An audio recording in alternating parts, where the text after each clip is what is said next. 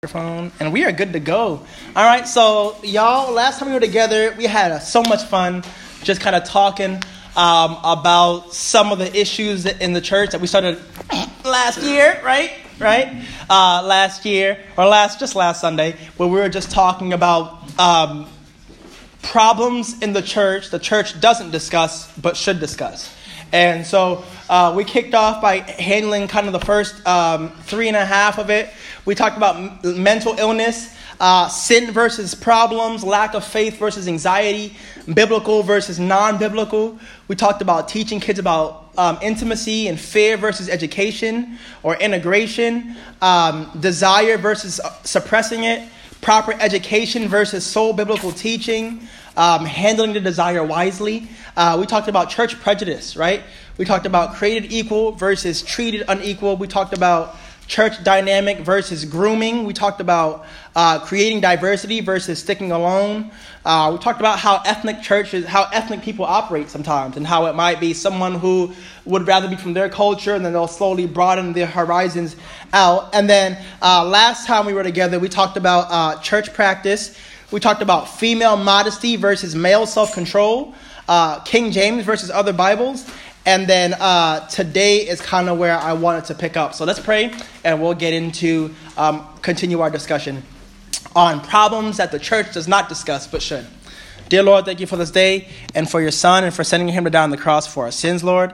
Lord, I just pray that you would just help us to just be able to keep tempers down. It was a great time last time, Lord, but sometimes these different topics hit a sore spot for people, Father. So I just pray that we would help to show each other some grace as we discuss these things, that we may not figure out the answers for them, but at least get the discussion rolling. And Lord, we'll give you all the honor and glory for it all. In Jesus' name we pray, and we're thankful. Amen. All right, so last time we were talking about church practice again. It was female modesty versus male self-control, King James versus other Bibles, pulpit versus lectern. We didn't talk about that. Well, that's where I'm getting in today. So today's discussion is going to be worldliness versus modernism.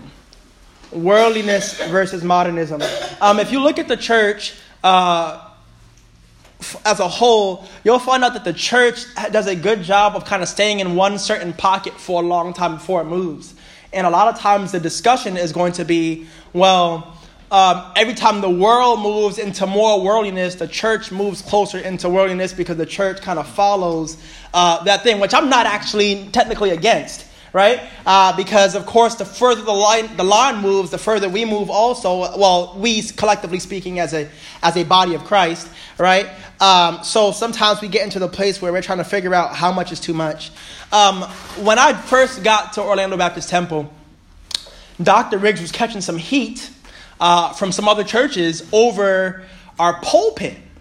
Anyone remember that? Yeah. About that going on over the pulpit? And we had a quote-unquote glass pulpit. And because we had a glass pulpit, that made us worldly, I guess, for how that goes. But that kind of makes some room for this conversation, because many of us laughed at that, right? Because in actuality, that's really ridiculous. Like, what your pulpit looks like shouldn't shape whether or not. Now, I understand, who was it? Pastor Kimball that built that? Who built that pulpit, right? So I understand it being something that's kept because it's something that has been here for, how long? How long has it been since Pastor Kimball's been gone? That has to be at least 16 years, because that's when Dr. Riggs was here, right? And so at least 17 years now, So that's a long time, So, what does that mean? That means that we keep the same pulpit forever. What happens if it breaks? What happens if it, it's an old thing. So we get to the point now where we kind of talk about modernism versus worldliness. And I want to hear from you guys a little bit. Kind of talk to me a little bit about what that looks like for you. Like, what is, someone define worldliness for me. Like, what is it? What crosses into that threshold? What do y'all got? What does it mean to be worldly? Talk to me, y'all. Talk to me. Because we're talking about worldliness versus modernism. So what is that? All right, Brother Jay. I see you put it down. Why'd you put it down? Give me a second. It's not that worldliness. It did. Things of the world are things that are judged by the world. So the level of acceptability is here for worldliness. I don't know if you're looking for an example. Well, I guess there's plenty of examples, but I guess I just wanted to know like what that was good. I like that. You were talking about like things being judged by the world standards, right? Is that what you're saying? Yeah. Well, clarify for me. Yes. Are you being scared? The world's view and the acceptability of the world in general, they're like on this level. Right? Okay, so be like being accepted by the world, like being accepted by the world. Well, then let's build off that a little bit before we while Brother Jelani collects all of his thoughts, or it's his thought, whatever one that is. Brother Dominic. I think it would be more so something that worldliness is something more so that focuses on pleasing the flesh. Yeah. Okay. More than pleasing the spirit. Yes. Maybe. Right. No, that's great. Thank you for both of those. Okay. So, I see it's kind of like digging into a hole now, right? Because, of course, with every example that you give, there needs to be an explanation for it. So we're talking about being things that kind of are scaled, graded, and accepted by the world, and then like stuff according to the flesh. So, okay. So how does that appeal to the church? Like, how can a church fall into a state of worldliness if we're talking about things that appeal to the flesh? What does that pertain to? Like, what things classifies that? I think when churches start making decisions with music or messages or whatever, that their main focus is how do we please the people in their flesh versus how do we glorify God and uplift the spiritual being of that person. Okay. I think a lot of churches have done that. They've gone and they've looked at it with their deacons and stuff like that and said, well, let's have this type of music or this type of lighting so it's fun and it's cool and it's worthless. More entertainment than about the Word of God. Sure. What else you got? Miss Marion, I saw your hand. I was going to talk about music as well because the world has a style of music that they would play when they go to a dance party, for instance. Right. Yeah. And then several years ago, people started singing Christian songs in the style of those. Mm-hmm. And it was abhorrent in the beginning. Right. And then little by little, a lot of the gospel songs you hear sound just like them. So I think little by little we moved towards the world. Right. Because it sounded good, and I mean, I know I hated it when he came, but now I have no problem with it. So right. I'm a good example of. What's that? We moved our standard. Yeah. Right, which is kind of what I was asking in the beginning was like when the world moves down the line, does that mean, do we move down the line also? But now this begs the question because I need responses to this question, okay? Does Christianity have a genre? Does Christian music have a genre? Now let me ask, this is what I mean.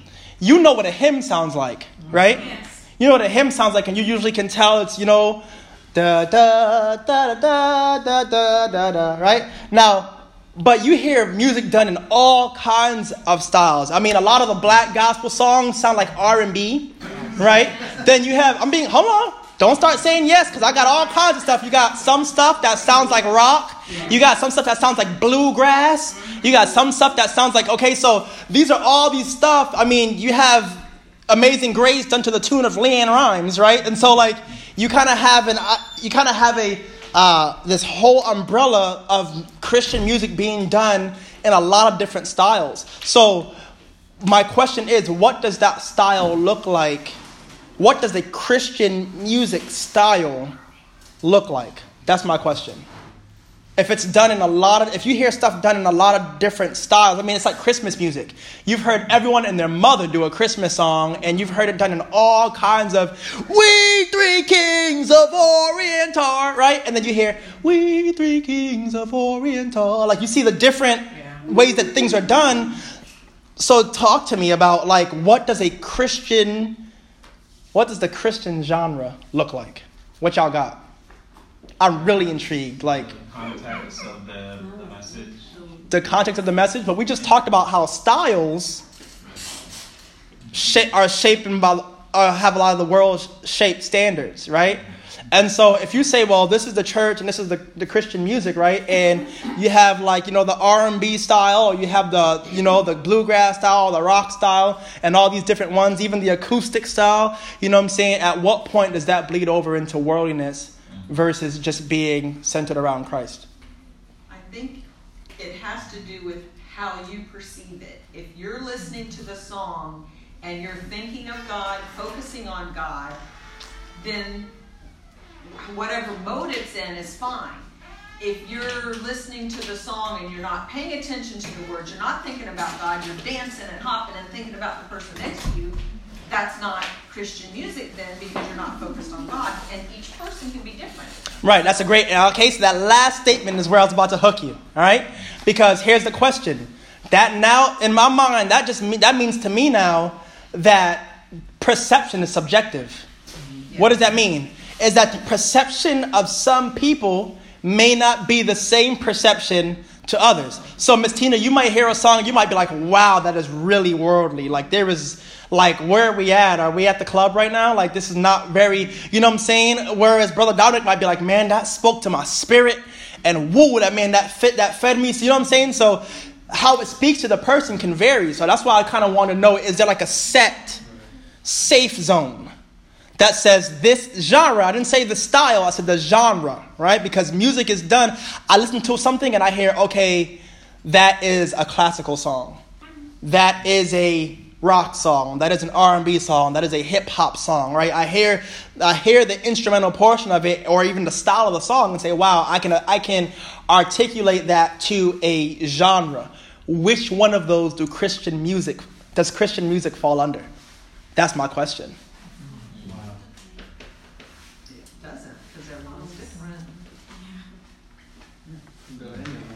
Do you see how that makes this so much harder? Yeah. When you start to discuss worldliness versus modernism? Is because like this, we're sitting in a room right now full of all kinds of cultures. Y'all on the podcast can't see it, but I can see it. And we're in a room full of cultures where people come from all kinds of, you know what I'm saying? Like, for instance, we're singing a couple of those hymns, Miss Marion, I saw you getting going, right? You know what I'm saying? Because I already know that in a lot of island cultures, when we go to church, it's church. You know what I'm saying? Give me oil in my lamp, keep me burning. You know what I'm saying? Like, you get in there and like it's happening and there's tambourines and all that other stuff. And on the other side of the spectrum, you have people who don't even sing hymns at all, right? We don't do hymns, right? It's all contemporary Christian music and stuff like that. And then you have the people in the middle that's just kind of like, give me oil in my lamp, keep me burning. Kind of simple. You know what I'm saying? Kind of piano, organ only, period. No even, swing in it, just like staccato. Give me oil in my lamp, give me, you know what I'm saying? Kind of thing. And I'm just being honest, like, we get to a place where we're trying to figure, I thought that was outside. I was like, who is out there playing? He's like on his electronic thing? Okay, I was like, because that was scaring me. I'm like, whose kid is outside playing during church? Get in here, right? Anyway, you're fine, Joshua, carry on. Now that I know what's going on, I'm cool. I won't doubt your kids watch other kids on YouTube now. It's weird. All right. Yeah. So I don't think we'll arrive at that answer today. Yeah. You know what I'm saying? But then it also begs the question, where, like, as a church, kind of where that goes. How does a church decide and choose what music is appropriate for the church? If, number one, it's subjective. Number two, music transcends culture. And then number three, people from different backgrounds are going to view music different ways. I know there's people that come to our church and they're just kind of like, wow, this music is perfect. And then there's some people that come to our church and say, wow, our music is really slow and old and traditional. And then there's some people that's like, man, this music is spot on. Like, wow, this is great. So, like, all right, Brother Greg, talk loud for me. Because I know for me, when I listen at a lot of different kind of Christian music, I always try to find the message in it. I always do. You're right. So it doesn't matter. But, like I said, if I can hear that message, in there, I'm fine with it. Yeah, go ahead, Miss Tina. I think if you don't go to one extreme or the other, you find a happy medium. Mm-hmm. Most people, if they're I like the more contemporary, this is borderline, this is okay. I like the more traditional, this is borderline. If you're in the middle, you're going to catch the majority of the people. Okay. I think. Sure. I don't know if that's what you're Sure. for. Because even thinking about, like, you guys don't understand, like, there's a lot of thought that I put into, like, the different kind of music that we do at our church. I try to feel the temperature of it every song that we do. Every song that we've done. You may notice that there's songs that we've done here at the church where we've done it one time and we never did it again.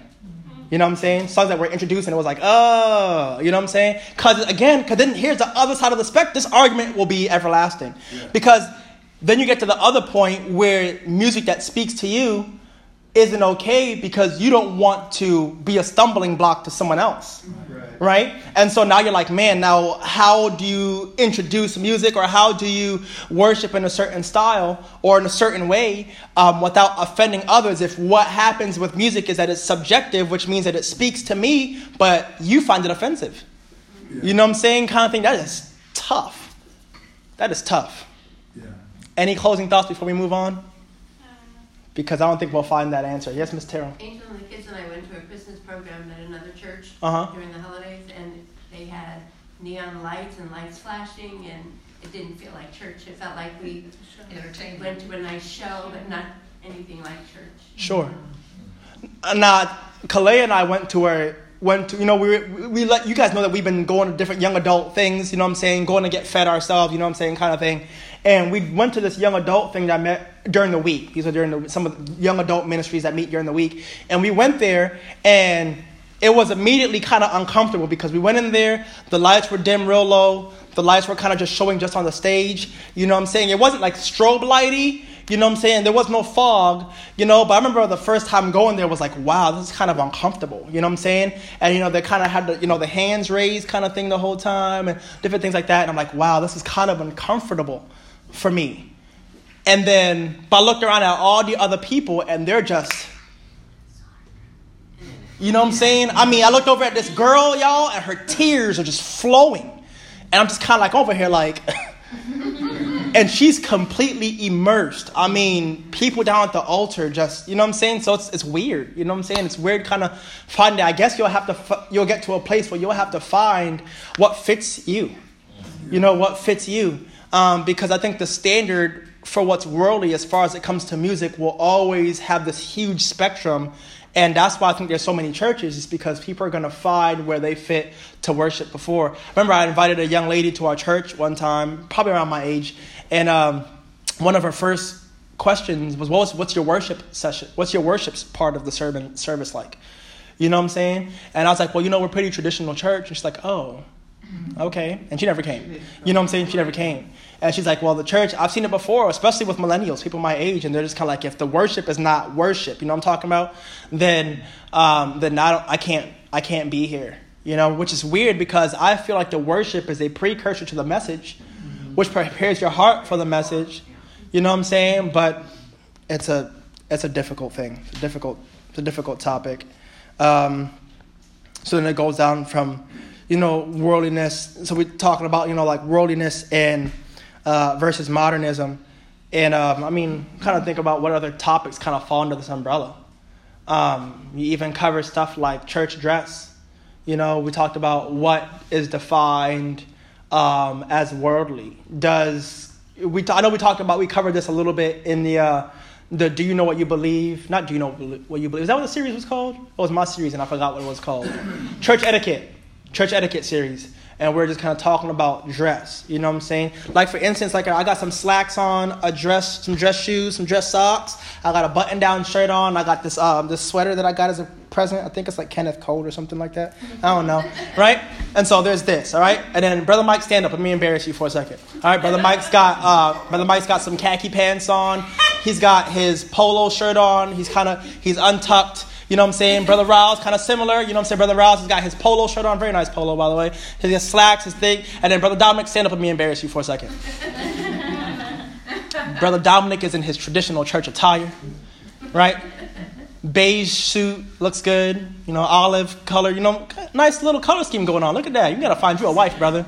We're going to take a picture of you like that and snap it and put it on the Facebook and be like, available bachelor now, right? So Brother Dominic is in like his traditional dress. Brother Greg is in a traditional dress. Brother Jelani, you even got the vest on. Yes, baby, I see you. You know what I'm saying? Kind of things. A lot of ladies, you're just dressed. Miss Cecilia looking very sharp. Very sharp, right? She even got the stockings on. You know what I'm saying? She's doing her thing. Now, Brother Greg. Yeah, I like a lot of jewelry. And people will see me and they'll be like, "Oh, you pimping?" I say, "Yeah, I'm pimping. I'm pimping for Jesus." You crazy? I shut them up. Yes. I shut them up. Because here's Brother Greg. Please don't tell people you pimping for Jesus. You win souls, don't we? That's what we do. I hear you. All right, now here we go. Brother Greg. You crazy. You're a crazy man. All right. It's okay, Brother Greg. I felt what you were saying, though. All right? Yeah. Does Christianity have a look? That's the question. Wow. Does Christianity have a look? Oh, wow. I'll let you know what I grew up on. I grew up on ladies' modest dress, right? Mostly going to be dresses, knee-length skirts minimum, below the knee, or ankle length. What do you call it? The 3-finger rule on the shoulder for your dress strap. Guys tucked in shirt, hair off the collar, or you're a girl. Dress slacks. Remember one time me and my buddy, we used to work the church bus. We were teenagers. We worked the church bus, and I actually was a bus captain at the time. At the church that we were at. And I remember one time we got off the bus. If you worked on a bus, I know we've had church bus here different times, but the bus that we were on back there in the early, the mid 2000s, it was just packed with kids. It was wild. Down by the river. You could hear us down the road. They were waking up the whole neighborhood. Chocolate is flying everywhere. We throwing honey buns. You know what I'm saying? It was a wild ride. And so on the bus, you are bound to be hot and sticky in a Florida summer morning. Stuff like that. And so we got off the bus. Collared shirt. Or khaki collared shirt, sometimes denim, sometimes khaki, tennis shoes, stuff like that. And I remember one time we got off the bus after picking up kids all morning, doing kids' activities on the bus, bringing kids in, and someone stopped us. And they said, "What are you doing?" He said, "What are y'all doing?" And we're like, "Bringing the coolers to the kitchen? What do you mean?" And he was like, "You should know better. You should dress your best for the Lord. This isn't acceptable." Right?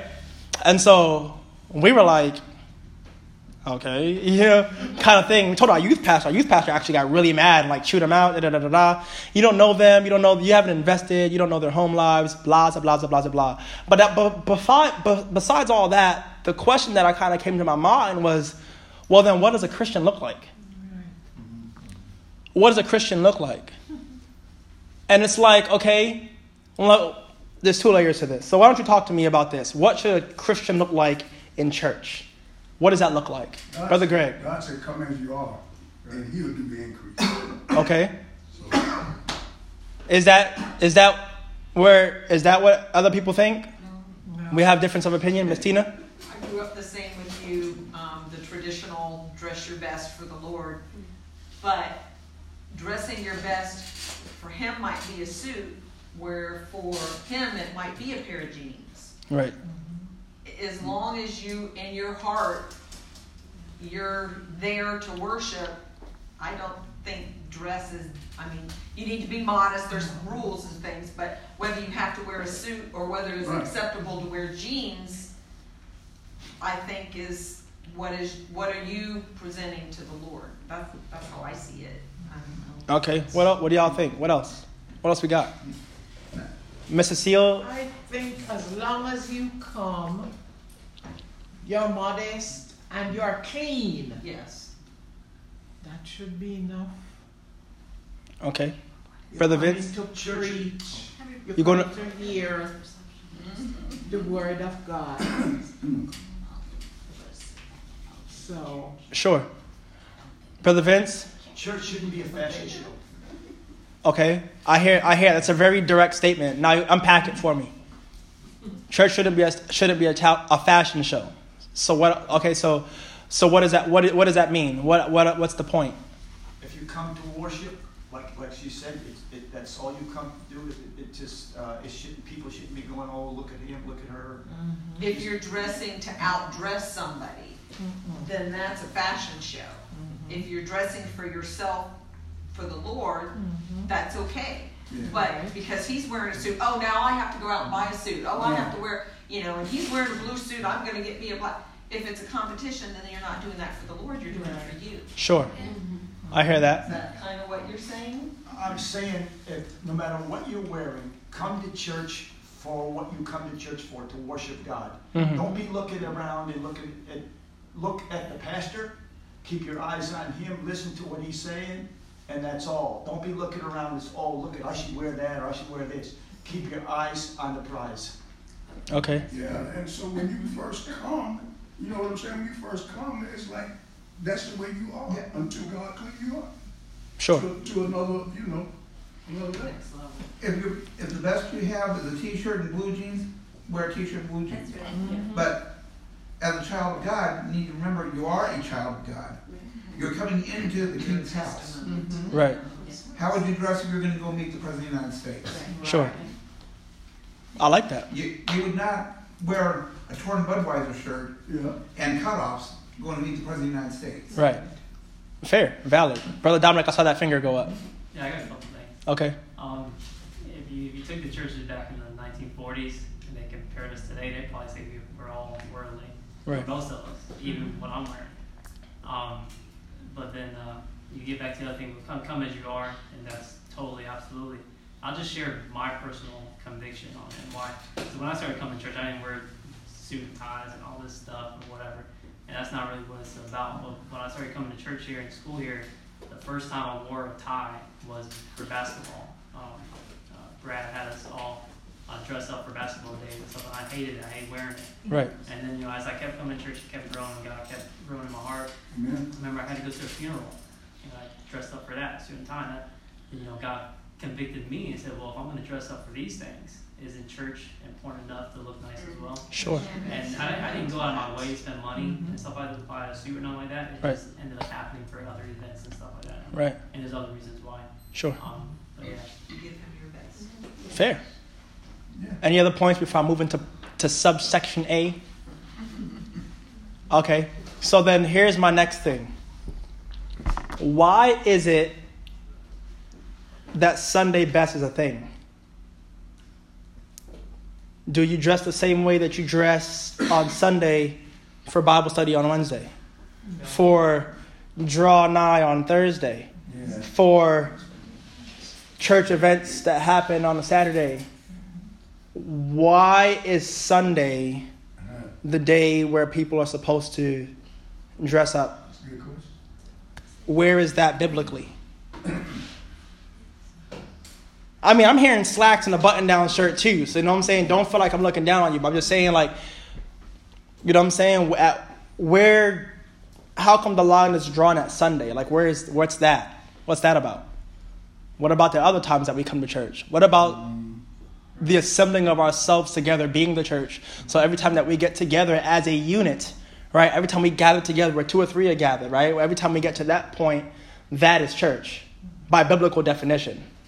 So why is it, by the way, 9 out of those 10 times we're meeting here? Same building, same place. Why does it vary? Well, for me personally, I grew up dressing for church on Sunday. Wednesday night when we go to prayer meeting, you wear a dress that you wear on Saturday or to go to the store. And then we had the house clothes. We had school clothes because we wore uniform. Church clothes. Miss Tina? I grew up the same. Sunday, you wore your dresses.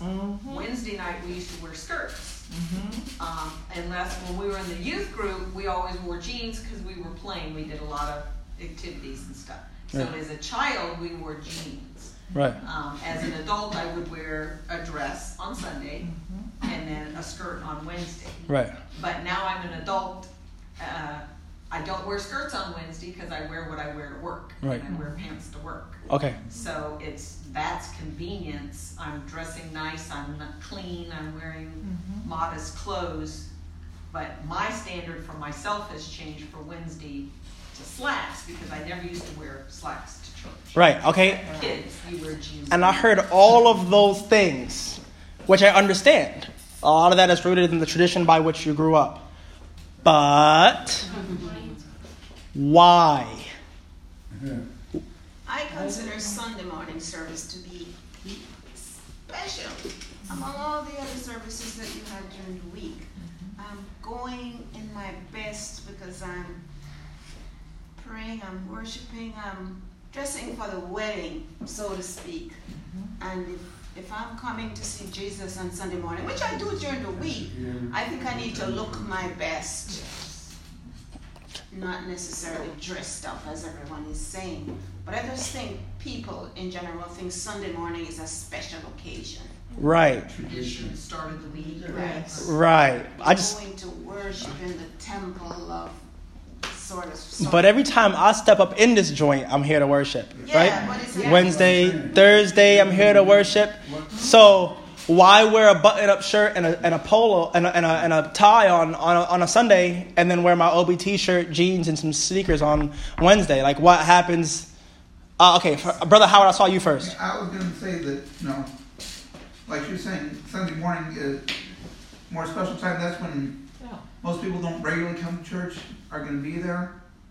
And kids especially conduct themselves differently when they're wearing special Sunday morning clothes as opposed to wearing their t-shirt and blue jeans. Right. That thing. They know I'm dressed like this. There's a certain way I should behave. Okay. Brother Ross, I saw you.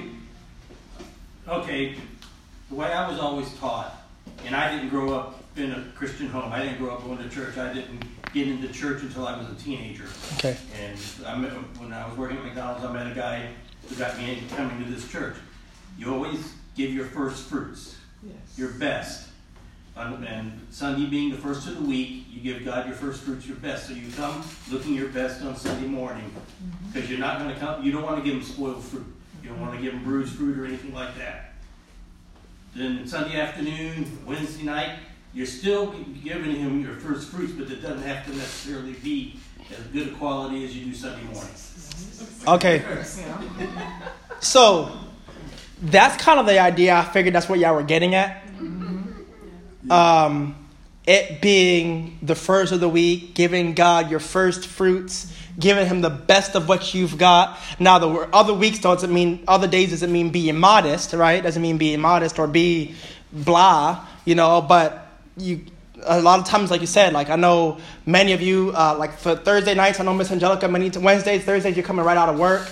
Same Brother Dominic, my wife, Miss Tina, a lot of y'all doing the same thing where y'all are coming straight out of work, you know what I'm saying? And I don't ever think like, look at Brother Dominic. He look like he been working on plumbing or something today. He looked nasty, you know what I'm saying? No, a lot of times it's like, I'm here, and I would argue that dressing your best, especially like during the week, is subjective as well, because I would take someone not dressed 10 out of 10, but be here, than to not be here at all. You know what I'm saying? I know, that's how, but you'll be shocked. I've seen it in the youth department. I saw it where people would come, first-time visitors would step in here. Listen to me. I'll be honest with you. Kids, close your ears, right? I saw one time someone come in and they had the bunny on their shirt. Think about it. The one, right?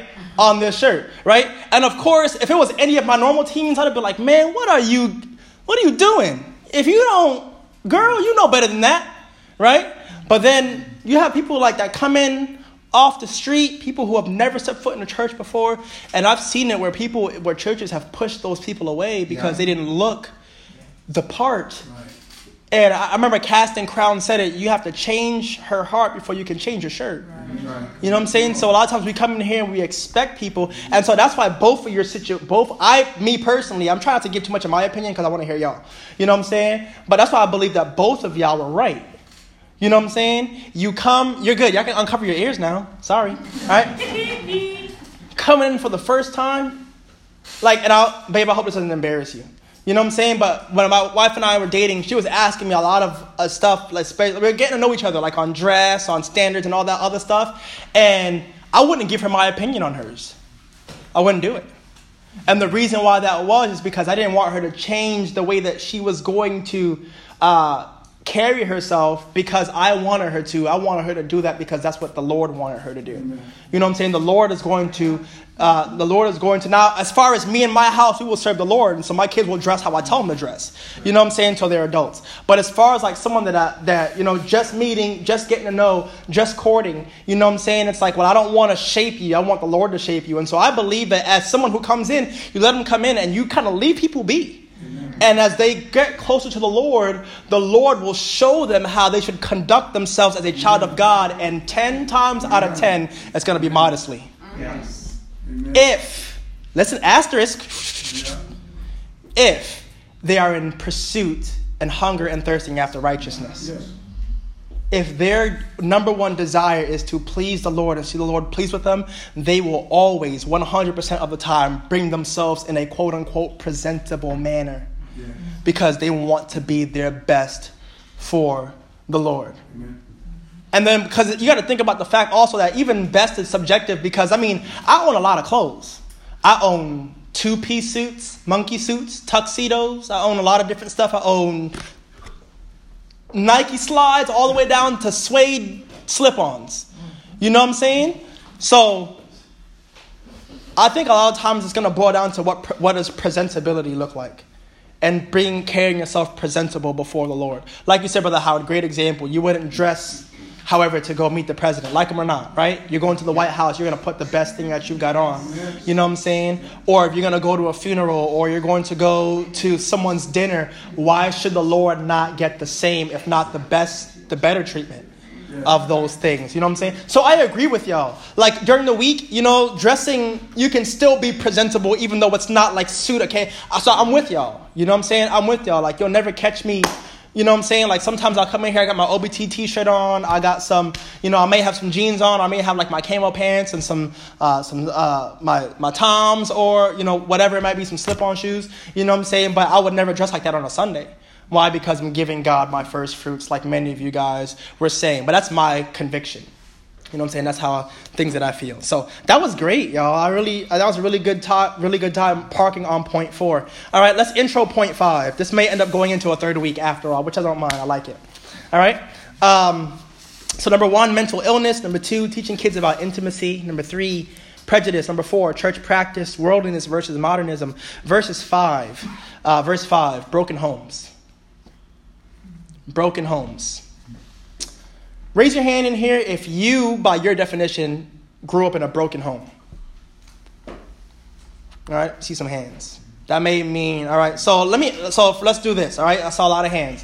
All right, so someone raise your hand and tell me, define for me in your own words what a broken home is. What does that look like? What is that? Before we get any further. Miss Angelica, I saw you first. Then Brother Greg, you're next.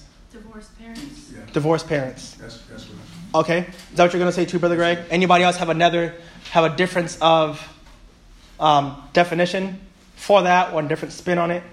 Anyone? Divorced parents. I think it's going to be pretty much the standard, a non-2-parent home. Miss Penny, you got something? Yeah, abuse. Okay, so you could be in a house that has both parents, but there could be abuse present. All right, what else y'all got? What does a broken home look like? Throw those at me, yo. Brother Jelani. Dysfunctional. Right? I think today's time, I think very few homes are non-dysfunctional, but I know what you're saying. When you say dysfunctional, I pretty much have a good idea of what you mean, right? What were you saying, Brother Greg? Financial in a place, a broken home, a place that's not financially suitable for a family or circumstances like that. All right, great. All right, so let's talk. What fosters a broken home? Give me some of the environment. Or give me some of the factors that have to be included in order for a home to get to a place where it's considered broken. Many of y'all raised your hands that you came from broken homes. So what does that look like, Brother Greg? Drug addiction. Okay. So I heard the second one. What's the first one? Alcoholism. Alcoholism, drug addiction, sure. Those are a lot of things. People choosing substances above their families, above their children, above their spouses. Sure. What else? Being unsaved.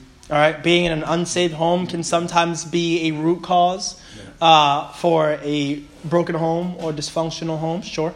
Are you asking for causes of broken homes? Yeah. What causes one? What fosters one? What else you guys got? Infidelity. Infidelity. Sure. Sure.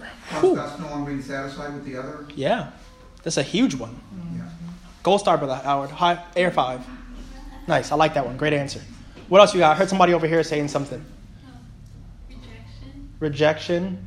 Okay, that can come from all different levels. Rejecting of a spouse, rejecting of your children, children rejecting their parents. It's a big giant web. Brother Jelani. More time spent working rather than parenting. Wow, that's a big one. Where a lot of times people emphasize their careers, over. Check this out. People can be in a home where there are both parents present. They have all the stuff in the world. They're 16, first car, food in their fridge all the time, roof over their head, hot shower, and still be broken because people equate a fiscal provision of their family to be on the same level as emotional provision for a family, and both have to be present in order for a home to operate properly. And that's why you'll see some kids who can be in the poorest situations ever, be some of the happiest kids in the world still, because kids will hang out with you. They may not understand, but they'll rock with you in that cardboard box if they know that at least I'm here with my mom. At least I'm here with my dad. At least I'm here with my family. Versus being in a house that's 4 bedrooms. 4 bedrooms and 3 bath and pool in the back and Xbox One and all this other stuff, and still feel like they have nothing because the functionality in their home is off because the fiscal responsibility took precedent over the emotional one, kind of thing. What else y'all got? Favoritism. One kid over another. I'm talking about the biggest indication that destroys homes. One of them is God forbid your child feels like you treat one of their siblings better than them. You will never, listen to me, never get out of that hole. They will hold that over you forever. They may be nice to you. May be cordial, but you'll hear the jabs every once in a while. Oh, well, I'm not Dominic. Oh, well, I'm not Tina. Oh, well, I'm not Angelica. You know what I'm saying? You'll hear that. You know what I'm saying? And even honestly, being the oldest child, I heard a lot of that stuff. You know what I'm saying? I heard a lot of that stuff. And despite, my testimony and the things that went on, I heard a lot of times where there were jabs thrown at me like, oh, well, your mom's favorite. I'm like, could have fooled me. You know what I'm saying? Because it's subjective. You know what I'm saying? It's subjective. But that's a fantastic one. So someone tell me, why does it seem to affect all social demographics? Because broken homes aren't just poor homes. You'll hear people that say, oh, it's a broken home, it's a poor home. You know what I'm saying? By the way, poor in itself is subjective. Subjective is going to be the word, you know what I'm saying, for this entire thing, because it affects everyone differently. But what's the reason that you think it transcends all demographics? What do you guys think? Why does it happen in white and black and Spanish and Asian and rich, poor, and social, high classes, low classes? Like, what do you guys think? Why does it seem to go everywhere? We're all flesh. Okay. Everybody makes mistakes. Sure. Everybody, has weaknesses. It's everything to do with the flesh. We all are susceptible to making mistakes and choosing the wrong path. So it could be anybody. It transcends everybody. Yeah. I think that's great. I think a lot of times we put ourselves in a place where we think that we are above the fact that it could happen to us, that it could be our homes, it could be our parents, it could be our children, you know what I'm saying, kind of thing. So that kind of begs my next question. What does a good home look like? What is a good home? Christian parents. Okay, spiritually. What also makes a good home? I hear you, Brother Gary. What's that? Brother Gary said something for the first time in 2 Sundays. You heard what he said, y'all? No. He said there's no such thing as a perfect home. Right? That's powerful. So what do? What kind of environment then, from a non-perfect perspective, what do you do to foster a home that is conducive to growth for your children? Like, what does that look like? If there is no perfect home, which I agree, there is no perfect home. You got to give and take. Give and take. Brother Gary, what does that mean? Give and take. What does that mean? Takes two to tango. Right. You're throwing all these phrases at me, but I want some. What do y'all think? Give and take? Like, that rung a bell for me. What do y'all think? What does that mean to you? Huh? Compromise. Oh my gosh. Compromise. I have seen some of the godliest homes run their children into the ground because they lack compromise. And as soon as they get out of the home, they are gone. They are gone. They are gone. They are gone. Does that mean that they were worldly kids? Does that mean that you were in a worldly home? No, that's not what that means. Brother Gary, be good. I heard that. But they're gone. Not just gone. I mean, a lot of kids grow up and they leave the faith. I know people who grew up in 2-parent homes, food always on the table, but their parents were so binding that they didn't want anything to do with it. They didn't want anything to do with it. I think that's one of the reasons why when you have that verse in the Bible, train up a child in the way he should go, and when he is old, he will not depart from it. I think one of the reasons why that falls asunder is because the grip. There's no room. You got to remember that there's a fine line between choice and obligation, right? And so you're going to have to, as a parent, and you're going to have to as a child, right? So this is not just for the parents. This is for Derek and Demetrius and Abby and, and Joshua. This is for all the kids and the adults alike, is that you compromise. Like, what do we do in order to make the house function in a Christ-like manner without it feeling like a war zone all the time? You know what I'm saying? And so I think that's a huge thing, is that a lot of a good home is going to be compromise. Yeah. It's give and take. Yeah. Choosing your battles. What mountains are worth dying on? You know what I'm saying? A lot of times we die for the wrong stuff. And it's like, you may have won the battle, but you lost the war. You know what I'm saying? You kind of things. And so that's tough. I mean, Kalea and I don't have children yet, but you don't believe how many notes, mental notes that I've taken just watching other people's homes and other people's families, and even watching y'all with your kids and watching people else that I know with my kids and seeing, okay, what are things that I think are great traits, and what things are that I think are bad traits, and what do I think are things that could be, that are non-negotiable, and then what are some of the things that I think could be, released a little bit so that it's not so heavy. It's tough because, no matter what way you cut it, there's always going to be a kid that's going to be discontent, right? There's always going to be circumstances in it. There's always going to be standards by which parents are discontent with their children. But you're going to have to get to a place, I think. So let me hear from some of the parents. Like, what has been some of your experiences with compromise, and how has it worked for you, if you're willing to share? Or what do you think? Parents, or even some of the kids, if you want to open the floor up to y'all too. Some of you as adults with your parents. You know what I'm saying? What do you think? Miss Hina, what you got? If I had, I'll call them ultimatums. This is the goal that I wanted. Okay. In order to get them there, I couldn't say, you have to do this, you have to do that. I allowed my kids to have choices. Do you want to do this or this or this? And they're all leading there, but they get to choose the way to get there. Okay. You can't think of an example, but I try not to make it, this is the only rule. I try to allow different ways to get there. Sure. It gives them a sense of individuality. Yeah. You know what I'm saying? Where they bought into it. It's like, not selective guidance, but just but guidance versus forcing. You know what I'm saying? Yeah. Like, it's one of those situations where I realize this. Like, if I pull on my dog's collar real sharp, she'll plant her feet and she's already on defense because she's like, I'm in trouble for something, right? And so if I say, Sage, get out here, you know what I'm saying? She's gonna be like, I'm like, Sage, come on, you know what I'm saying? I got her to still do what I wanted. But the way that I had to do it kind of let her feel like she wasn't. So like, no, we're not animals. But it's like the same kind of a similar concept. It's like, okay, I have a goal for my kids, but I'm going to create some different avenues that are all safe avenues to get there. Give them a gentle nudge in the right way. Right. Sure. Yeah. What else y'all got? That was great, Miss Tina. What else you got?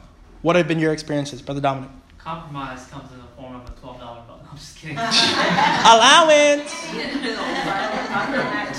No. I mean, I'm me personally. I'm still figuring it out. Demetrius is 10, and I started prepping a couple of years ago to start, I guess, teaching them to desire wanting to make right decisions. Yeah. To look at, ignorance in the world and not look at it as enjoying, but to understand where that leads. And to not have a desire for that, but to try and give them, or try and build in them a love for God and making our decisions as a family and trying to benefit everyone that they're around. Yeah. For those that didn't hear, he was just kind of saying that he's kind of helping, instilling in him a desire to do right. Instilling in him the understanding of what, that there's a way that leads right into a man, but in the end of the ways of death. Like being prudent, right? It's a huge word. And that's thinking about how your decisions now may affect you later, right? May affect you down the road. So that's a big thing. And I'm sure that teaching that is not easy. You know what I'm saying? And figuring that out. I guess no parent technically has it all figured out, right? Even as you get through the age. I know some people right now that grew up a certain way and have raised their children a certain way, but now as adults they look back and they're like, man, I would have done that differently, kind of thing. I guess hindsight's always 20/20, right? Kind of thing. Anyone else have any other idea, like what does compromise look like for a parent and a child? All right, so what else do y'all got? We're about done. What else do y'all got as far as like what a good home looks like? We parked on compromise for a while. Are there any other factors that contribute to what a good home looks like, or the environment that is good for a child looks like? Being a good example. Being a good example? Man, one of the biggest reasons why I hear a lot of stuff. I've seen a lot of kids, you know what I'm saying? And Brother Mike, you will too, as you work with teenagers, and you'll hear all the kind of stuff. And even as an adult, I hear stuff. And a lot of times you'll hear kids that are like, man, my parents were just hypocrites. I've heard it. Brother Greg, I heard it. Where they said my parents were hypocrites. And I heard people say, like, my dad was a assistant pastor or a deacon or a trustee, or my dad headed up this ministry, or my mom headed up this ministry. And at home, at work, at church, they were all smiles and loving and happy. And the only time I ever got a hug or an I love you was out in public around all these other people. But then I got home and they treated me like trash. You know what I'm saying? They treated my mom like trash. I mean, ministers treating their wives like garbage, and, treating their children terribly and stuff like that. And you'll hear that a lot, is people feeling like, hypocritical parents are a big reason why a lot of times kids kids walk away from the faith. And that's why I think now, of course, like this is thin ice for me because I'm not a parent yet. You know what I'm saying? So I'm not trying to judge anyone's parent styles. But what I am saying is that I'm the person that many people's kids came to the last 5 years that talked to me about stuff that they didn't talk to their parents about. You know what I'm saying? So inadvertently, I had a hand. You know what I'm saying? And Brother Mike, it'll happen for you too. You know what I'm saying? As you work with kids that would not tell their parents a thing. If I had $1 for every time a kid said, don't tell my mom, you know what I'm saying? That's like a year's salary. You know what I'm saying? And of course, there are some things that's like, yeah, I can keep that between us. And there are some things I say, nope, I'm telling your mother because that's dangerous. You know what I'm saying? So of course, like there's lines I always preface. If it's something that's going to put you in danger or someone else in danger or something that's bad for you, I will tell on you. So either know that or don't tell me. And some people have been like, never mind. And some have been like, well, I don't care. I need to talk about it. You know what I'm saying? Kind of thing. But you'll find out that kids kind of talk a little bit about things. And so you'll find out that that's a lot of the issue. Let me tell you something in the scriptures that we're about out of time. I aim for 4:30. It's 4:26.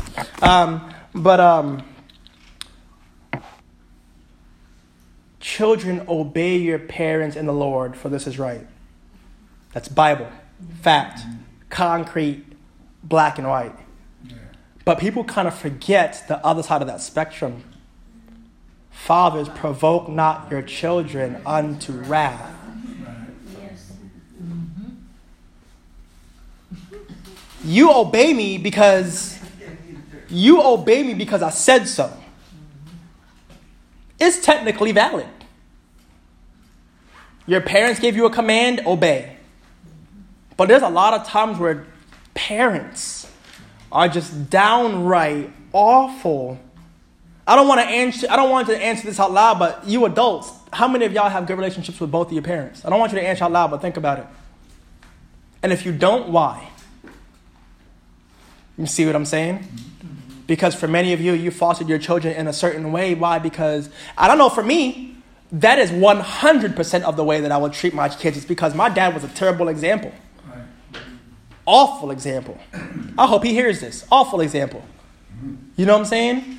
And my mom was a loving mom, but my mom was one of those moms that showed her love through the financial preparation where we lacked the emotional tie. You know what I'm saying? So there's a lot of baggage that I had to fight through even up into my early 20s of trying to figure out who I want to be and what I will allow. And that's why if y'all ever see that I am extra lovey all the time, where I throw I love yous around like it's free money. And it's one of those things because I grew up without a lot of all of that. And I made a vow within my own personal self that I would never allow anyone to meet my presence and walk away not feeling the way that I felt growing up as a child. Alone and isolated and unloved and depressed. And it's tough because like my mom and I even had this conversation where she was like, I did my best to provide for you and da-da-da-da-da. And my best friend one time said this. He said, when you come from a single parent home where they're working 2 or 3 jobs to provide for your means, asking them to be emotionally available also is like asking for the world. Because usually you have parents in a dual parent home, they can trade off. Right? They're working, their behinds off, and they're like, man, I'm tired, and I just don't have it in me to cuddle up next to you and watch VeggieTales tonight. I just don't. You know what I'm saying? But mom might have a little bit more energy today. You know what I'm saying? And so mom will come and tuck me in or read me a story or, you know what I'm saying, different, whatever it is that the kid wants. Play trains with me or whatever. Or, you know, sometimes it's vice versa where mom comes home and she's like, look, I just need to be to myself. And dad's like, hey, let's go to the park and go throw the ball around or let's watch, you know, Netflix together or whatever. But when you're a single parent, you have to maintain both roles all the time. That child's emotional tank usually will suffer in a single parent home because they aren't getting the physical and the emotional support that they need at the same time. So how do you work it out? And that's a big thing about what you were saying a while ago, Brother Dominic, and that's instilling understanding in your children. Right?